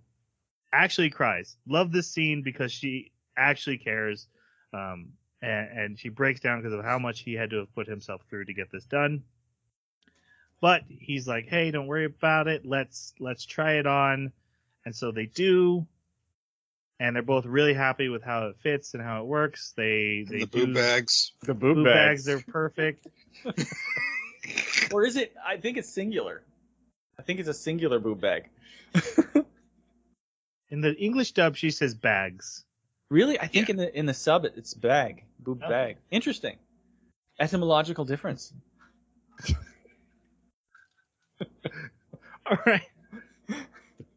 They This is a topic that is very important to me. they do a photo shoot with his phone in his room with the cosplay, and they decide to go do the event. And then at the event, she's very popular.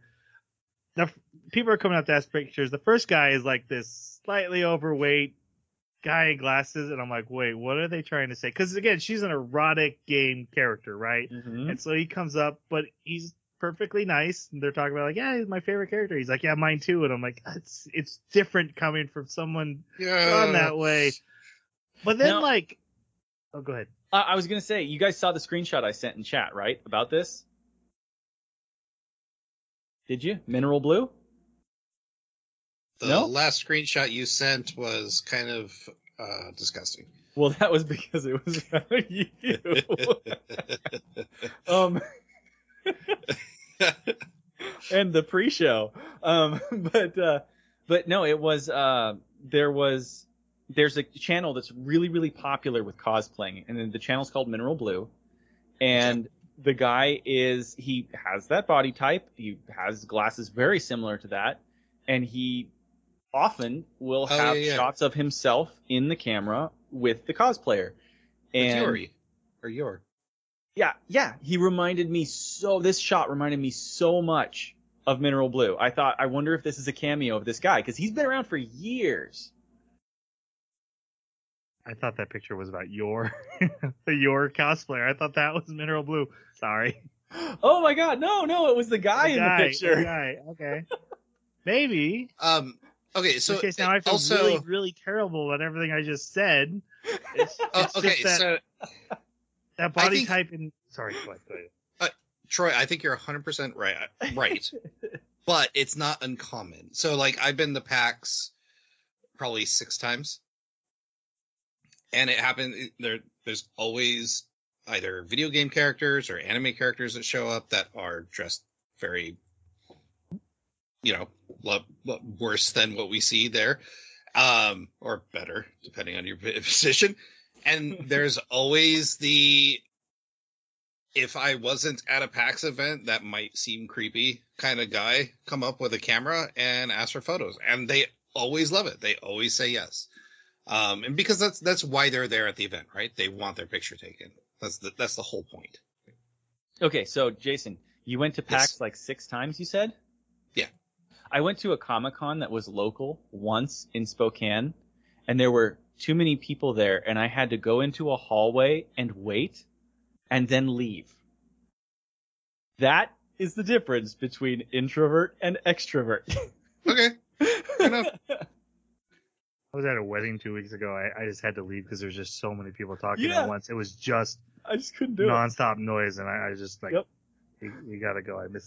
I would drive downtown, and I would be like, I can't drive down here. There's too many cars on the road. It's too close. It took a long time. I'm fine with it now, but oh man, input. Ugh. Okay. Again, therapy.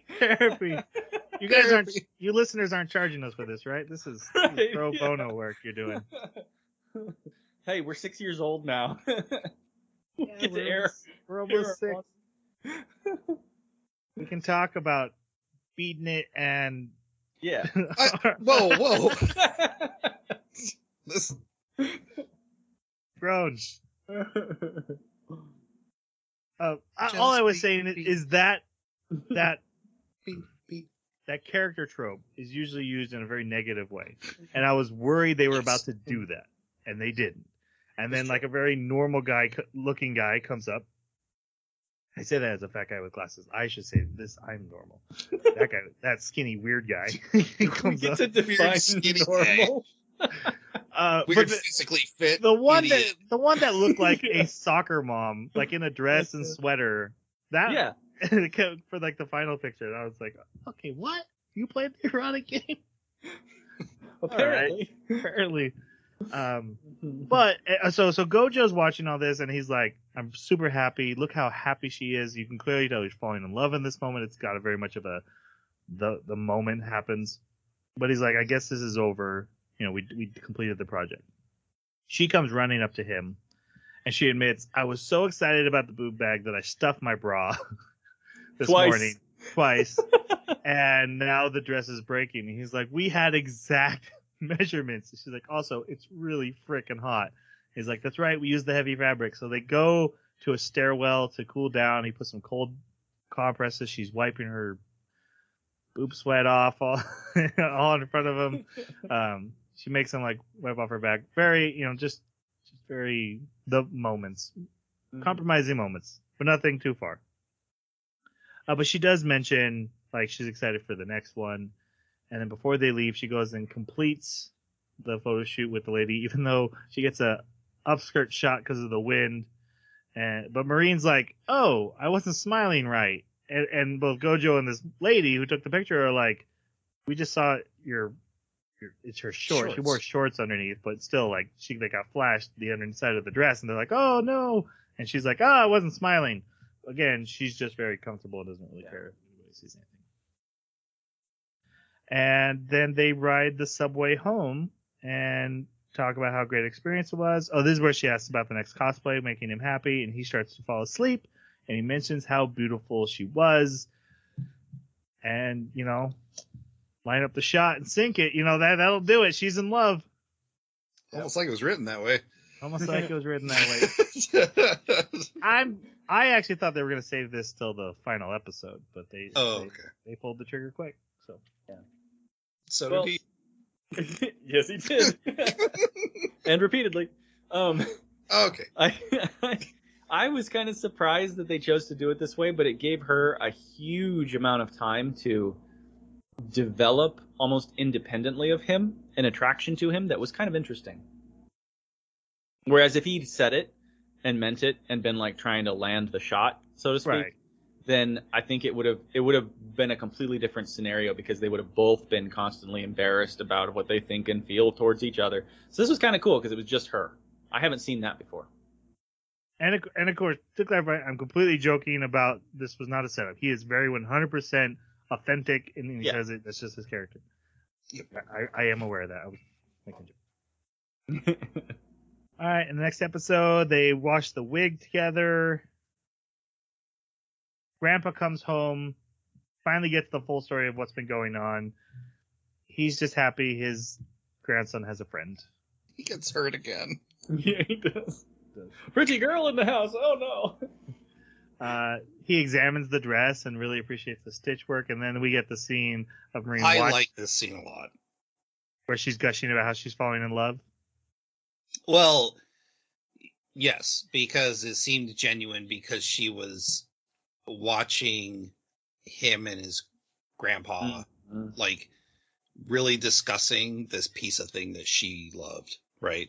Like and that like really endeared her to him. Of course, I do love the line inside her head is like, I can't be like, this can't work. He's too much of like a grandpa's boy. Yeah. I've never heard of a grandpa's boy. That's a new one for me. Isn't there a movie called Grandpa's Boy? With Johnny Knoxville? Not that I've seen. But no, that was Bad Grandpa. And I'm thinking Grandma's Boy. Bad Santa? No, there was a movie called Bad Grandpa. Oh, okay. Oh, okay. He takes her home, and she's starting to feel flustered when they talk, and she's a little worried about that, but she heads home. Then we come to a rainy day, and a girl comes to the shop, what looks like a little girl. Anime, sometimes anime. I know, this does not need to happen. Yeah, this whole, I was very frustrated with this episode. So, he comes home and the grandpa's like, oh yeah, one of your, a friend of yours showed up, was completely soaked. I let him lose the bathroom or go take a bath, and I'm out. And Gojo's first thought is, it must be con artists tricking grandpa. So he runs and he throws the bathroom door open on a completely naked girl who we at this point have not been told is actually older than him. She looks like 12. Mm-hmm. Yeah. She's a lolly. I know there's people who love lolly characters. I could never see a lolly character again and be happy.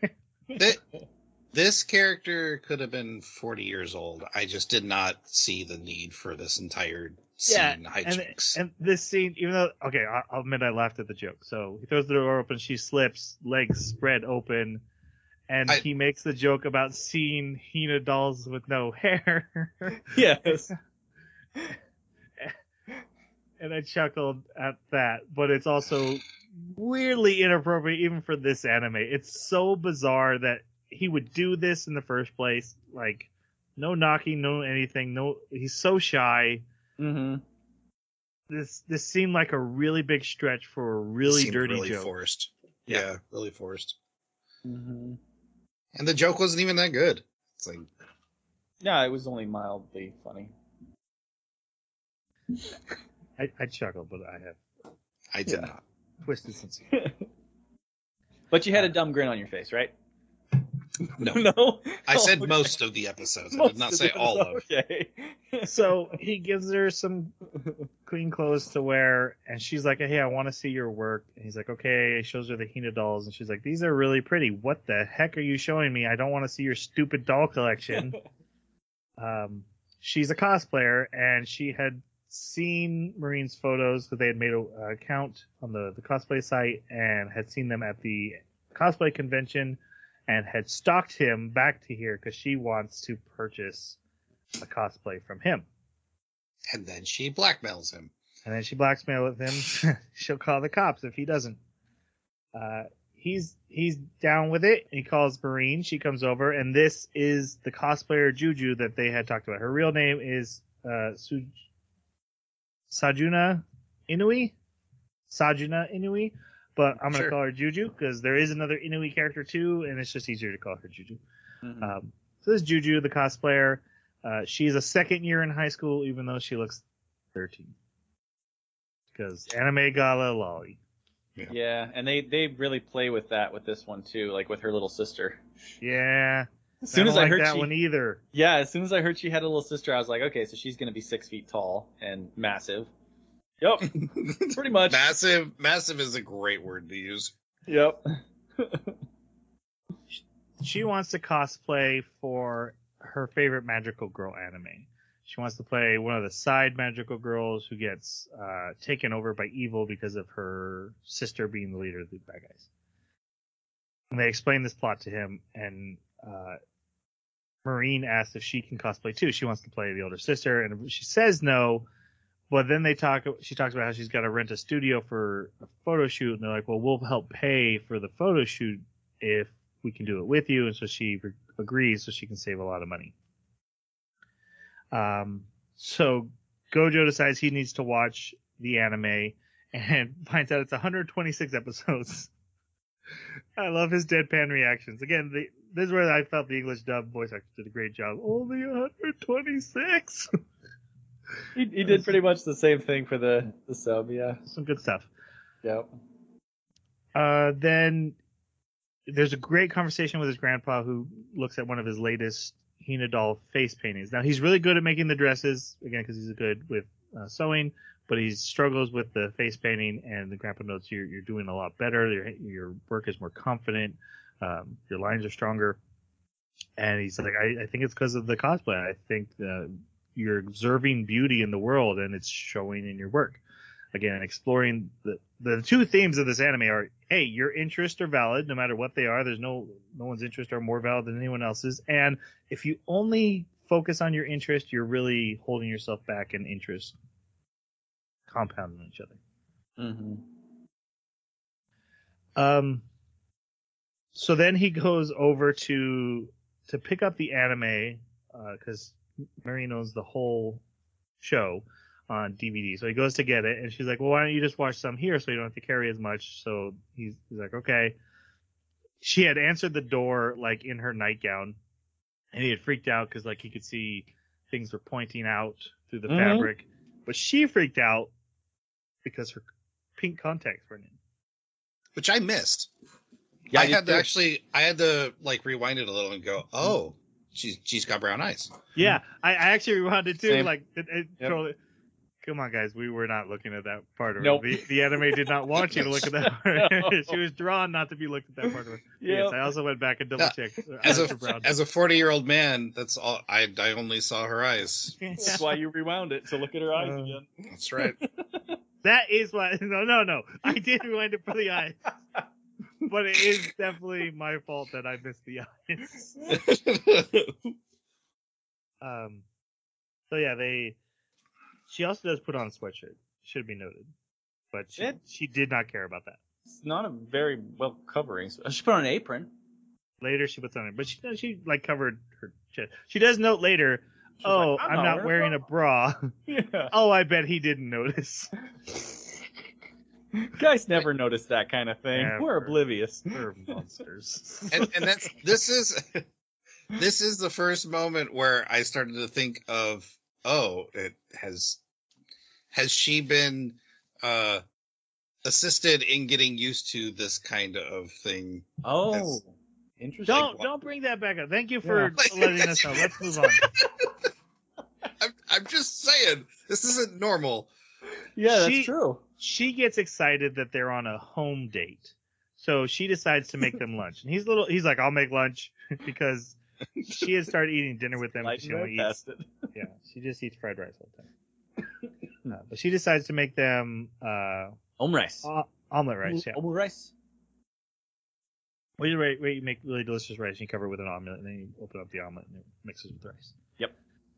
And she's like, oh, and I could write in the ketchup, love. And she's like, oh, am I going to do this? Am I going to do this? I'm going to do this. And so she makes the food and she's like, this food is coming out great. And then we see the final product and it's all messy. And she did write love on it and he eats it and he's like, no, she didn't. She didn't. Wait, isn't the kanji love? No, she wrote sorry. Yeah. Oh. Did I not see the kanji? Did it not pop up for me? Because I just assumed she wrote love. No, in the dub it has the kanji, but then underneath it it says sorry. Ah. Yeah. Okay, so yeah, he likes the food and she's really excited, and then he didn't even notice it said sorry. Nope. But so I thought it said love because he looks at it and says she must really love rice or omelet rice. So that was my assumption. I actually showed this scene. Okay, so the reason that they did that is one, because she mentioned the rice from before, but also he mistakes this as fried rice. Yeah. Not omelet rice. Oh. He thinks that the egg He thinks she only eats fried rice because it turned into fried rice anyway, basically. Right. That's the joke. Yep. There you go. Okay. Well, I did show this scene to my wife because I thought it said love and that his interpretation of that was she really loves rice. I showed that to my wife and she goes, yeah, that was you when I was trying to get your attention and flirt with you, that you were so oblivious that you would see something like that and say, she must just really love rice. So that's where I really connected with the Gojo. I was like, okay, I'm getting him. I'm starting to figure this guy out. Apparently I was wrong. Yeah, so they watched the whole anime. He loves it so much he cries at the end. I do love how every time we see a different source material, we didn't really see the erotic game, but some scenes. The art style changes that they do. This almost looks like almost Madoka Magica. Yeah, I got really strong vibes. So. I love that it's Esdeath that has the powers of Vegeta. Yeah, totally. Yeah. Then he talks to Juju on the phone and asks her for some advice, like about how'd you change your eye shape, and he learns about eye tape. And she talks about her photographer, and he's like, oh, we're just using the phone. She's like, yeah, you should probably get a good camera. He's like, can I ask your photographer some questions? And she's like, yeah, we'll have a lunch and meet up. And he tells Marine, and she's like, yeah, I want to come as well. So they go and they meet the photographer who is Juju's little sister from middle school, Shinju, who's a 5'10" behemoth. Just a monster. With she's great highly developed for her age. Let's put it that way. Yeah. What does Marine call them? Your something bags, your bazongas. Didn't she call them like your bazongas are going crazy? Oh, that's not in the sub. Yeah, you got great. She points out you got great big bazongas. Well, during the lunch, her breakfast, she's like, man, you are huge. I wish I could have been that. And she's referring to her height. Yes. Right. That's right. Gojo's like, and Gojo's like, say anything about that. All right. So they meet up with her. Oh, I guess we should talk. What do you guys think about Shinju? We didn't really do Juju either, did we? We just kind of complained about that scene. I apologize. I've been distracted. Let's talk about Juju and Shinju together. What do you guys think of them? Inui, I think is. Which one? They're fine. both Inui. That's their last name. Yeah, I guess that's true. Yeah, Shinju. I think Shinju's fine. I actually kind of like her character. She has a small arc where she kind of breaks out of her shell a bit to connect with her sister. I think that's cute. Juju is irritating that becomes endearing, I think. I thought I don't know, maybe it's just me, but the whole, like, I'm going to get you arrested because you saw me was a little much. But besides that, she just kind of has this aloof, I'm better than you personality, and it kind of rubbed me the wrong way. But I did like that she had to kind of break her own barriers when it came to, like, the creepy hospital that they were taking photos in. And also, just like the whole making friends thing, I thought was well done. It was good writing. Part of me was a little bit sad that they even included them, just because it didn't feel like they were needed, and I didn't like the direction that it's going with Juju. The harem. Yeah. And the fact that she's reacting so much like, oh, she went to an all-girls private school, so when he touches her hand, she passes out. I don't know. I don't really want to see the competition between those two, because that's always the part of relationship shows, romance shows, that I never like, is when there's going to be some kind of falling out or testing the strength of the relationship with things like that. But for what they brought to the table, I thought it was interesting. Shinju seemed more like a mom than anything else to me. Every time she was in a scene, I was like, they brought their mom with them. That's so nice. Because she's got the whisper voice and everything, and she's so much taller, and she just looks older. So, yeah. Where else they kind of went with them was just, they almost felt gimmicky because of that backwards flip thing. Like, if they didn't have that, I think they might have been a little bit less annoying to me. But the fact that they had that, like, the older one is super tiny and the younger one is super giant, just made the whole thing feel like a gimmick every time I saw him. Yeah. So. Yeah, I guess I liked, like, the characters' personalities, but I agree almost everything what Jeremy said. I don't like the harem competition thing where it's going for. I have no interest in that in the story, and I don't want a character that I'm liking. I don't want to see them suffer. So, boo to that. And I didn't like the Lolly, but she's old and looks old, so we're still gonna do some fan service stuff with her, but she's middle school. Yeah, I could have done without the gimmick.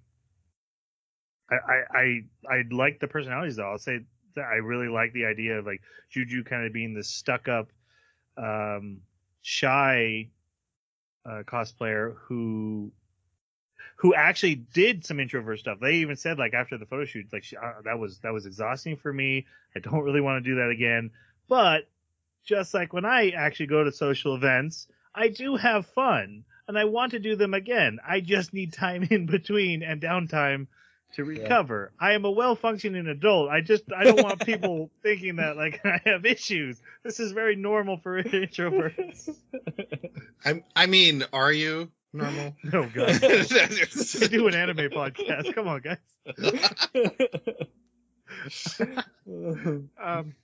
Yeah, so like the characters, don't like how they're being used almost in any way. Now let's talk about them. They decide to go scout out a location. It's a hospital. It's a creepy abandoned hospital. Apparently it's a studio you rent. Is that a real thing? Can you just, like, rent out abandoned buildings? People keep abandoned buildings for renting? No idea. I have no clue. Okay. Well, it was weird to me. Yeah. It was like, what, $60 an hour or something like that? Yeah, we get a scene with Gojo finding Juju when she's scared, and they talk about their dreams. Her dream is to become a magical girl. His dream is, like, to actually have a profession, but they're the same. But he he's inspired by her, and he takes her hand, and she passes out because, boys, and never touched a boy before, and he's so nice. I did like the joke of, and her, her brain short-circuited, and it shows a plug being unplugged from the wall, and she just collapses. I thought that was pretty funny. And the next half of this episode, we see Marine take Gojo to the beach. I love this scene.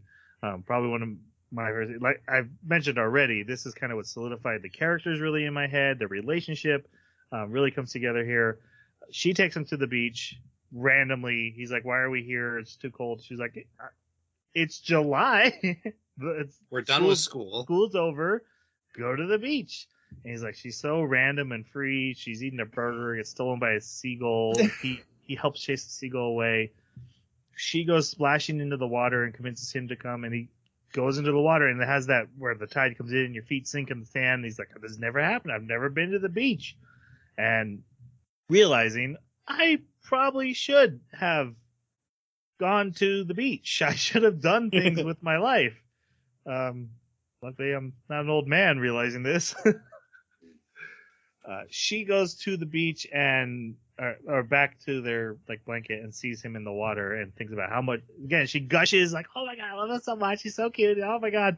But then really sees him in the shining sun and takes a photo of him. And I just loved every part of this. It just showed her layers, showed their relationship, showed the theme of this anime. This is a perfect scene. I could have skipped 4 episodes of the Juju stuff and just had this, and I would have been so happy. Yeah. Although I got to note that his approach to dealing with the bird was giving the bird something. Yeah, so, that bird's coming back. Right, but again, pushover. He's still a pushover, even with a bird. He's a pushover. He's not changing yet. He falls in the water because of the seaweed. Yeah. Oh yeah. Also, they're going to spend all summer together, and that both makes them very happy. She shows off the swimsuit she bought for the cosplay, and oh no, she's mad. Yeah, we need to explain. She is mad because she texted him a photo of her in the swimsuit, and his response, internal dialogue, is a lot happened after she sent that photo, and I almost applauded right there. Good for you, anime. I know you've already made that joke, but good for you. Yep. Because 15-year-old boy's got a 15-year-old boy. That's right. They use glue to make the gemstone for the cosplay. Marine actually makes it. She talks about how happy she is to be useful. And again, that's just another connection they have because that's how he's kind of felt this whole time. He feels useful for the first time ever. Juju tries on her outfit. And she's trading notes with Gojo, and Marion's like, I want to sound professional. And she's like, the thingy majiggy into the it's insane. It's super insane. It's a super mega insane. It's insane. Yep, that's right. Yeah. Then they go to the day of the photo shoot, and it's a heavy monsoon, but they're going to shoot anyway. But Gojo is missing, and so is the photographer. And then they walk in. And Shinju is also going to cosplay. She's playing as the older brother from the anime. And we get this long flashback because they had asked her, do you want to cosplay? And she's like, no, I couldn't. And Gojo got a flashback. Gojo's like, hey, I think you do. Let me help you. I'll do it on a budget.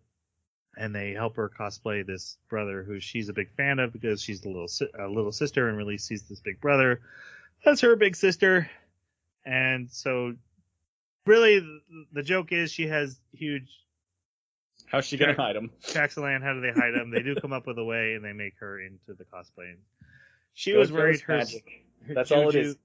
Gojo is just magic. Gojo is magic. No, they said there was a special device, but I'll be honest, I didn't. A bee holder. I don't know what that is. I think it stands for boob holder. That would make sense. Or that would do it. The other more regular word that 12-year-olds don't use to describe. Right. Anyway, they do the photo shoot until the bee holder breaks. But under the immense stress. Yeah. But it goes well. And Juju really, Marine does her poses perfectly, except for at one point she smiles too much because she's just having so much fun, and that kind of like reminds Juju like this is something you do for fun, It's important. Then we see them talking about the photos. We see the sisters first, and then them committing to do more cosplay together, and then Marion and Gojo talking about them.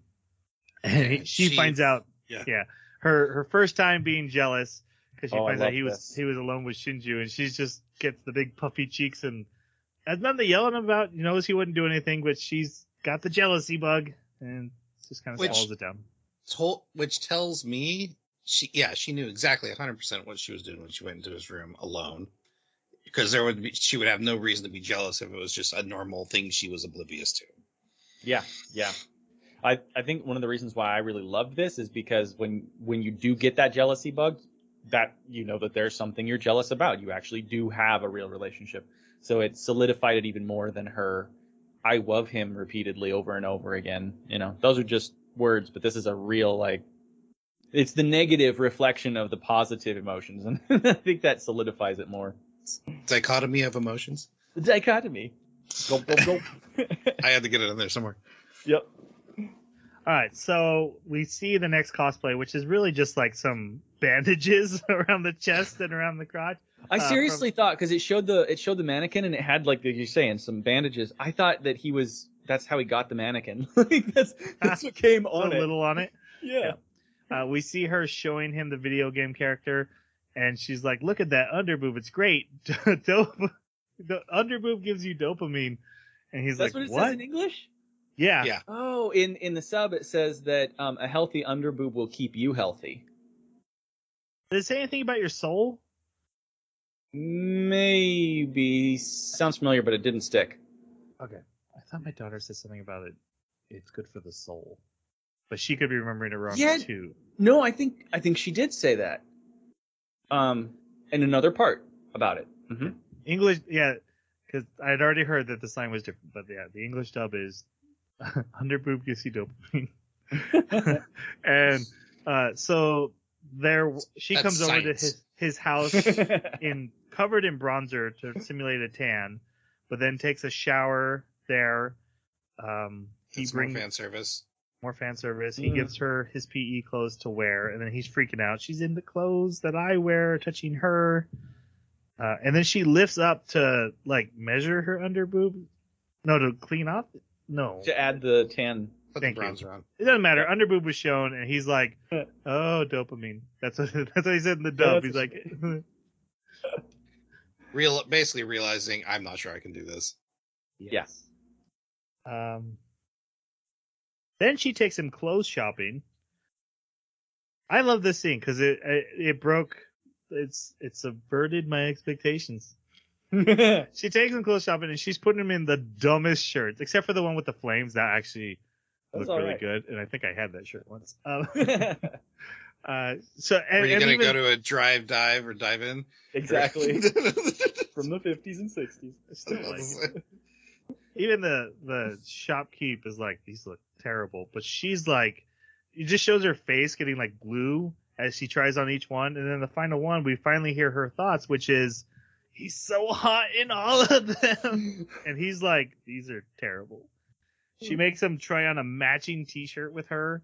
And the line I posted to our Twitter, do you like it? I like it. So good. But he likes to wear his robes. Mm-hmm. I sure was connecting with the shopkeep when he was like, man, she can't be with that nerd, can she? He gets stressed out. And then he tells her when they're on their way home, I'm not going to take part in this cosplay. Mm-hmm. And I thought like, oh, here's like the drama of I'm not going to tell you why, and then we're going to have to figure out how to communicate. But nope, he tells her right away, it's too much skin, I can't handle it. And she agrees, okay, that's too much skin. I did appreciate wear it.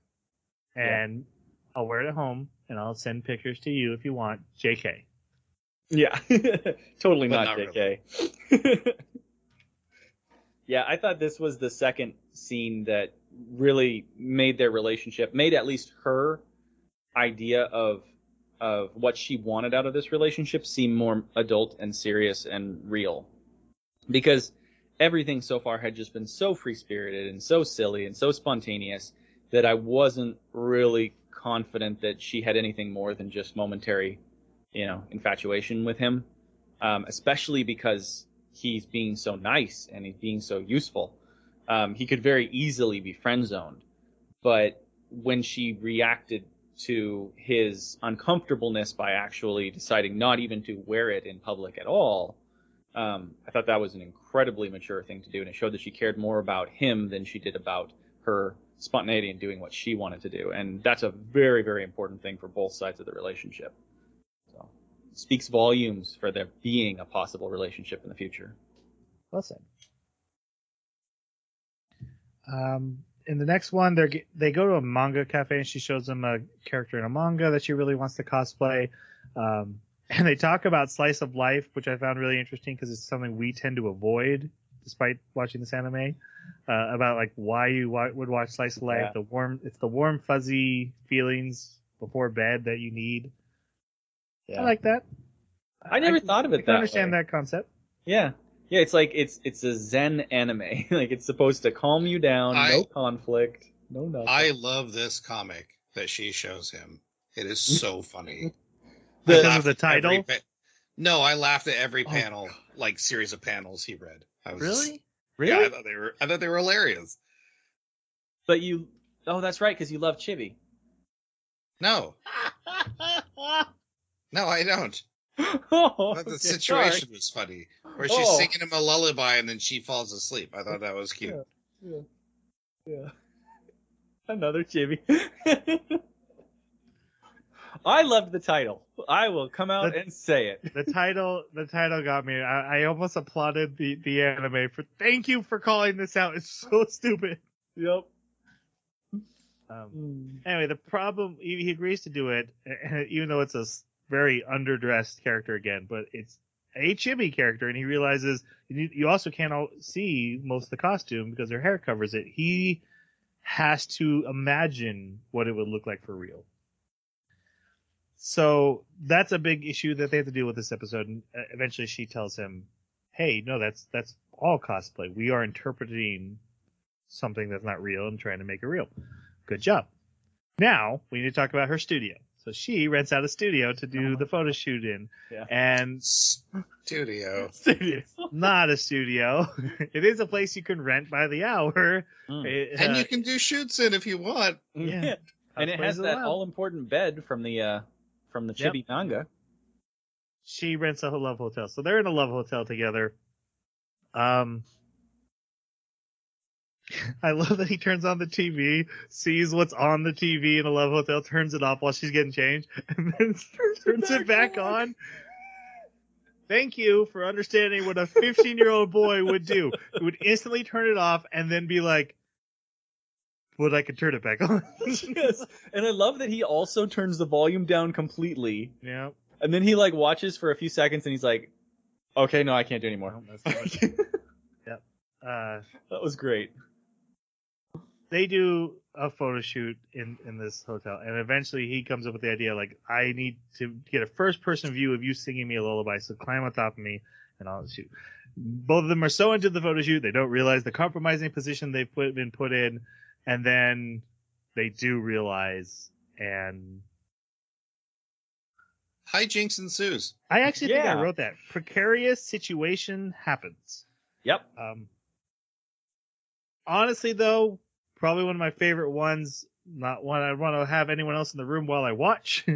Anyway, my wife. She can be there. Let's just say the tension rises. Yes, and it was very good. I just want to say it was good tension.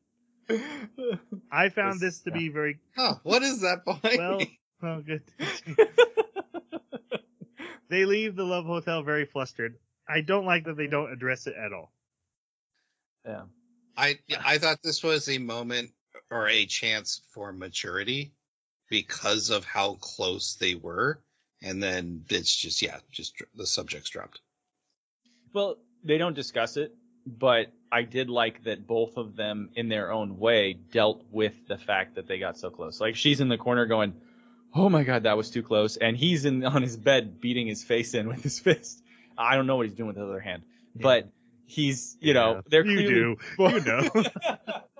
they're clearly both dealing with it. Hey, when you need some clarity. Yeah. She's got to think straight, man. But like I've said before, I'm very much a 15-year-old situation. You are the age where your body says yes and your brain's saying no, and sometimes your brain stops talking. Mm-hmm. One of the best pieces of advice I ever heard: when one head gets soft, the other one gets hard. No. Just saying. Keep in mind which one. M for mature. If it wasn't already, that definitely seals it. Okay. I haven't heard that one. Final episode. There's fireworks outside his window. Maureen needs help. She hasn't done her homework, and her father has grounded her from going to firework festivals. She really wants to go. And she needs help with ribbons at the same time for some reason. Yeah. He's helping with the ribbons, but then he's also helping with the homework. They decide to watch a horror movie.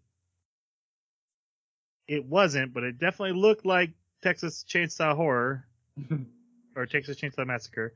But also, I love the animation on the horror movie. It looked so good. Dude. Yeah. It's like, wow. Yeah. And then she gets her homework done, and she's like, thank God there wasn't math. He's like, there was math. And she realizes she's left most of her homework at school. So they have to go to school in the summer. They get in trouble, but they get the homework. And then while they're leaving, she wants to check out the pool, the school pool, because she's never got to see it. And she falls in, and he has to save her. Because she can't swim. Because she can't swim.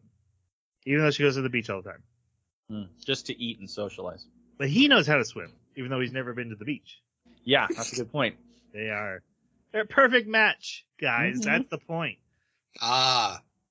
Min-maxed. That's the point. Deus Ex Machina. There you go. She gets all her homework done. They go to a firework festival. He very much enjoys seeing her in a yukata, and she notices he likes the back of her neck, so she's always making sure he can see it. I love that scene. That was very funny. And then they watch the fireworks, and he's in awe, and he's thinking about, like, I've missed fireworks. Like, I've always seen them outside my window, but it's true. It's different when you're underneath them. And to me, this is him realizing my life has grown thanks to her, because he turns and looks to her next, and he's just staring at her. She looks back and stares at him and sticks out her blue tongue. And I laughed very hard. Yep. That was a cute moment. And he's like, why is your tongue blue? Because I ate blue, whatever. And then, or whatever. Yeah. Mm-hmm. He has to carry her home because her shoes didn't fit right. And her feet are all torn up. So he has to carry her on his back home. And she says, next year we'll do this better. And he's like, we're going to hang out next year. And she's like, yeah, we're going to have a great year. And you think that's the end of the anime because the credits play, but that's not the end of the anime. The last scene is actually she has watched the sequel to the horror movie by herself and is now freaked out. She was the one who was scared before. He was like, costumes are amazing. Look at the special effects. So she's like, just stay on the phone with me while I get more comfortable. And this is also an early relationship move that I've done. Just being on the phone till you fall asleep. Even if we're not talking, even if it's just, I remember that move. And then when he falls asleep, she says, I love you. And that's coward. Yes, coward. Admittedly, like I said, I enjoy relationship animes that are about when the relationship has started, getting to that point where they both confess, and also just confess. But when I was 16, 17, starting to date who's now my wife, that took a long time, so I can't be too judgmental, even though now, as a 40-year-old man, I'm like, no, just communicate and share your feelings. This will be so much easier. But I could have said that to myself back then, too. So, yeah. And how much is this therapy bill? Great. All right, let's go to our final reviews. Jeremy, why don't you start us off? What did you think? It's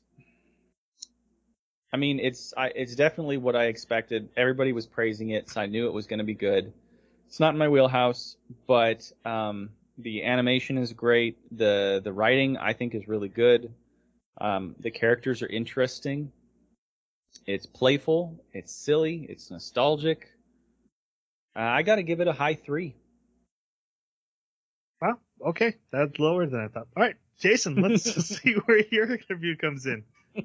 I agree with most of the things Jeremy just said, and I don't like those things.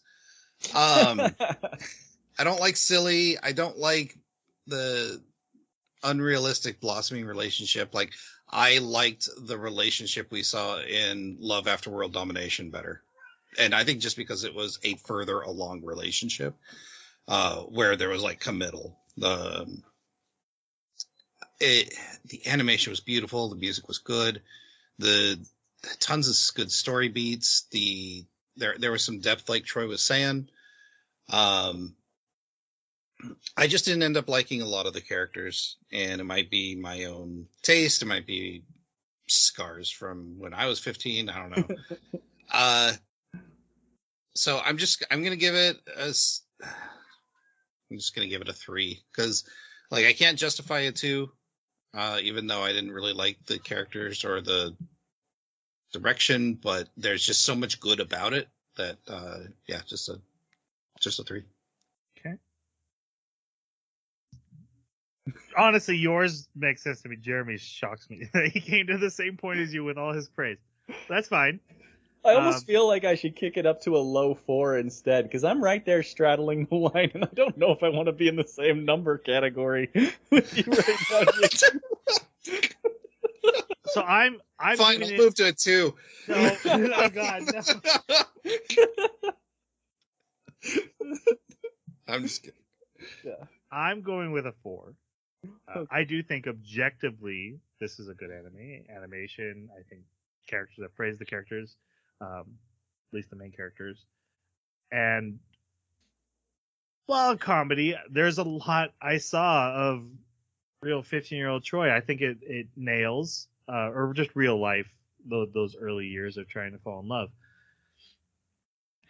It's definitely not my taste. I do like romance, but I like a little more story with it. This is like eating just pure frosting, whereas I like to have some cake with it. I'm much more invested in Yor and Lloyd's romance in Spy Family than this one, even though it's not nearly as focused on them. And that's probably why.